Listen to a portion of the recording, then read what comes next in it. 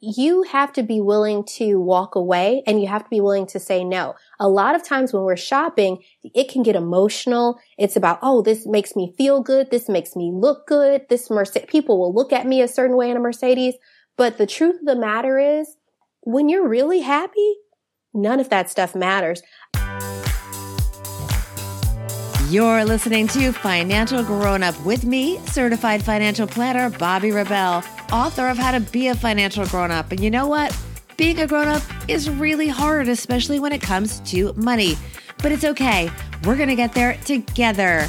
I'm going to bring you one money story from a financial grown up, one lesson, and then my take on how you can make it your own. We got this.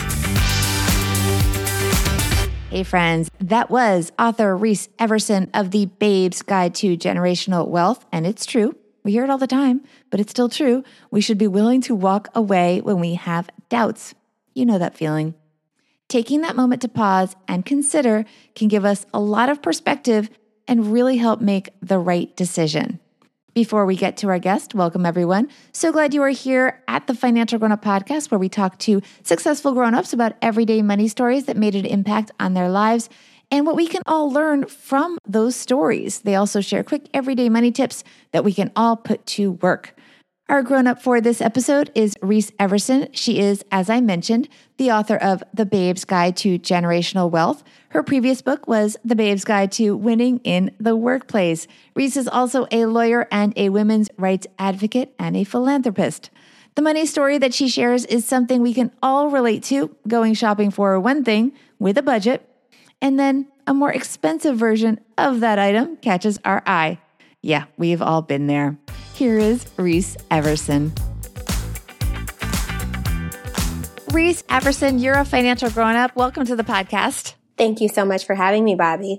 I am so happy you're finally here. We've worked hard to get you on. You're the founder of Babes in the Workplace. You're also a lawyer, and you're now coming out with your second book, which is The Babe's Guide to Generational Wealth.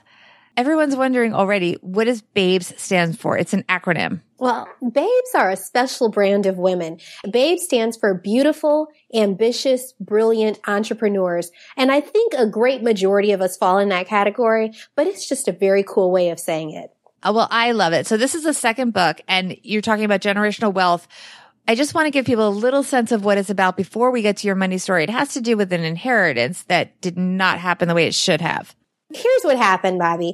When my grandmother passed away in 2014, I was informed during the reading of her will that she wanted to leave her home to me. Unfortunately, there were some other things that happened, and the long short of it is that some family members kept the paperwork, which is her trust. She created a trust, but they kept it a secret. She created this trust with her attorney back in 1997, and they didn't want me to find out about it because the long short of it is that the insurance policies that she had, if I had learned about the trust, I would have known that the trust said to pay off her condo, pay off the mortgage, reverse mortgage on her condo, and I was the person she designated to receive the condo, so I would have received a free and clear home. But if her family members didn't let me know about the trust, they would have been able to keep the proceeds of the insurance policy all to themselves without paying off the condo. And so they thought to themselves, well, heck, we should just keep this money and split it. If she doesn't know about the trust, she won't require us to pay off the condo. And so in short, people just put their own best self-interest first. Well, there's a lot more to the story. There's a lot of dramatic twists and turns. And what I loved about the book is that you use it as a foundation to share a lot of information about things that people don't know about in terms of how finances work, especially in terms of the things that you're talking about, inheritance, reverse mortgage, and so on. But so that's a little teaser for the book. So everyone needs to check out The Babe's Guide to Generational Wealth. Let's talk about your money story. It's something that you kind of mentioned briefly, but I want you to expand on.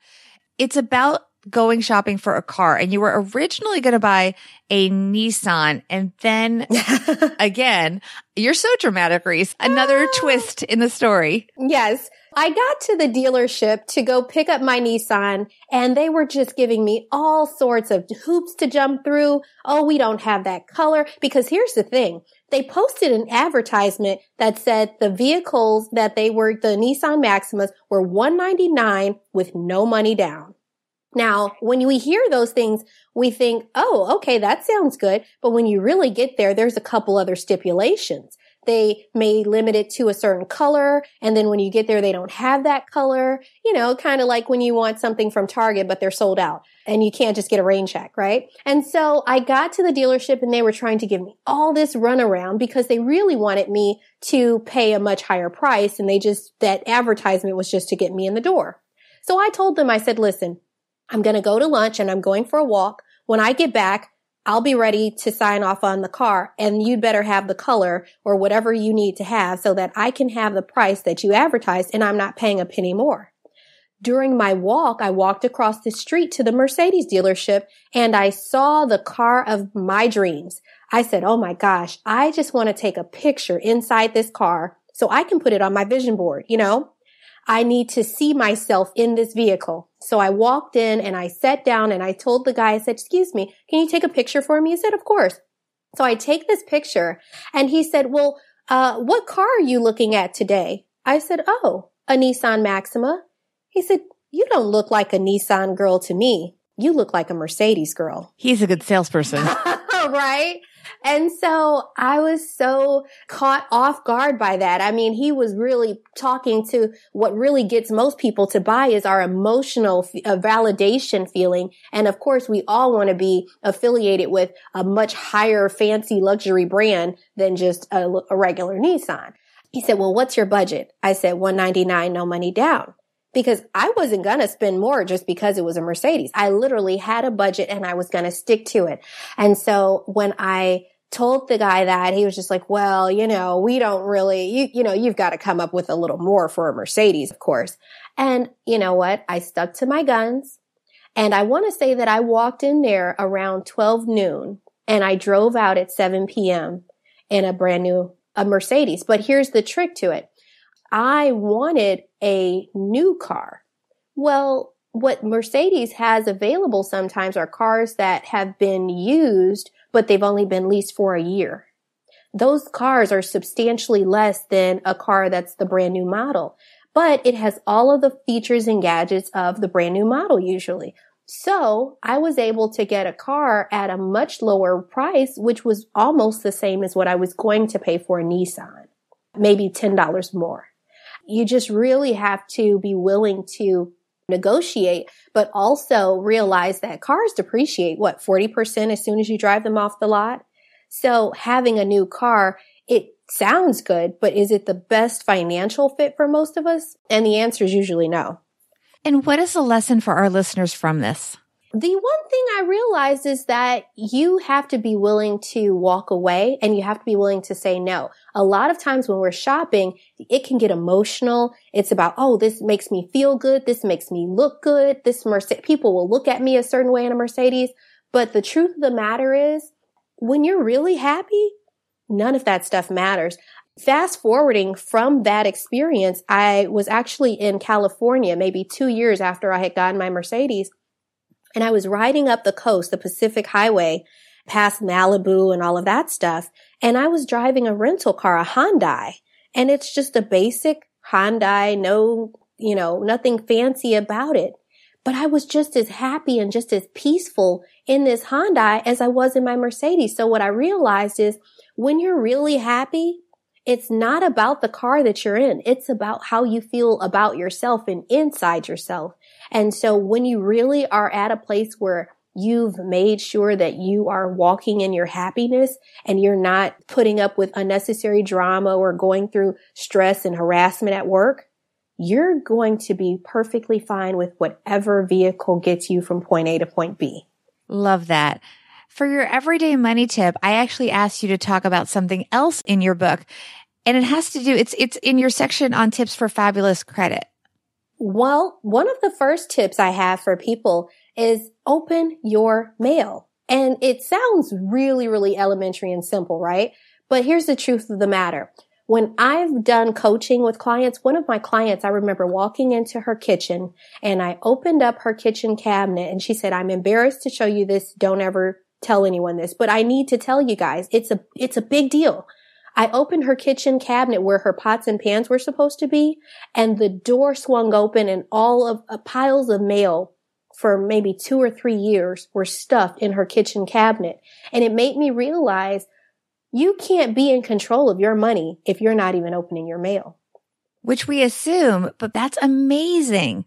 Did she tell you about, this had to have been some kind of a denial situation where she just couldn't handle it. Absolutely. So what we have is a person who had gone through a divorce, and to some extent, things kind of started to pile up. And when it overwhelmed her, instead of saying, you know what, I'm going to get a system, I'm going to, have a desk where I spread things out, where I, maybe hole punch things and keep them in a binder, it began to intimidate her, and she buried her head in the sand. And so all of that mail, instead of reading it and hearing more and more bad news because it started to bother her, she just started to throw it under the cabinet. Probably in a drawer. Some of us start with a drawer. And then I think it just overwhelmed the drawer and somehow just filled up a cabinet. And she had years of documents in a cabinet. And what I'm learning is that if you don't know how to handle what you're dealing with and what's coming at you, you've got to get some help. We've got to say, wait a minute, pause. This is starting to overwhelm me. And when you realize that, keep in mind, this is going to affect my credit. It's easier to stop the train early on and get some help than to try to pull the train from the river. Very well said. Before we wrap up, tell us where we can find out more about your book, The Babe's Guide to Generational Wealth, and more about you. Absolutely. Bobbi, all of the books and things are available at www.mreeseeverson.com, M-R-E-E-S-E, Everson, E-V-E-R-S-O-N.com. And if you want to follow me on social media, I'm on Facebook and Instagram as at The Babe's Guide, B-A-B-E-S, Guide, G-U-I-D-E. This was such a treat. Thank you so much. It was my pleasure. Thank you so much, Bobbi. Here we go. Financial grown-up tip number 1, create reasons to open the mail. Stay with me here.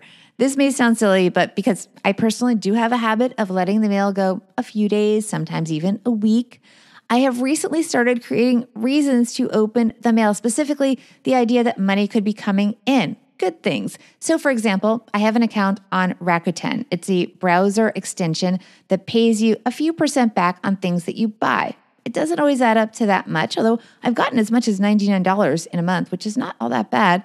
It's still nice to get a check, a paper check. It's kind of retro, but it feels good. I've set it up so that I get those checks in the snail mail rather than, say, auto deposit or points in their system, whatever. So I know that sometimes I get fun money mixed in with anything not so fun that comes in the mail. Financial grown-up tip number 2. I love when Reese says to just walk away. As a consumer, we need to be reminded, but we should always remember that it is our money. If the purchase doesn't fit your needs, and especially if somebody tries to pull what was clearly a bait and switch on you like they tried to do with Reese, she didn't fall for it, hit the road, or at least hit pause like she did, and figure out what you can do with that situation. And by the way, as long as your expectation is reasonable and they can make a profit, you'll almost always certainly get some version of your way in the end.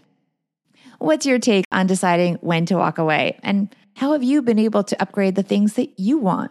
DM me on Instagram at BobbiRebel1 or on Twitter, I'm at BobbiRebel. Please help us grow the show by subscribing and telling your friends.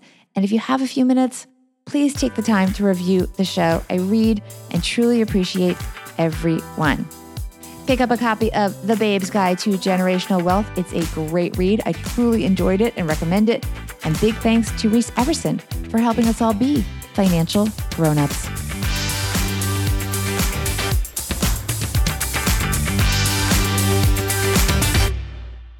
Financial Grown Up with Bobbi Rebel is edited and produced by Steve Stewart and is a BRK Media production.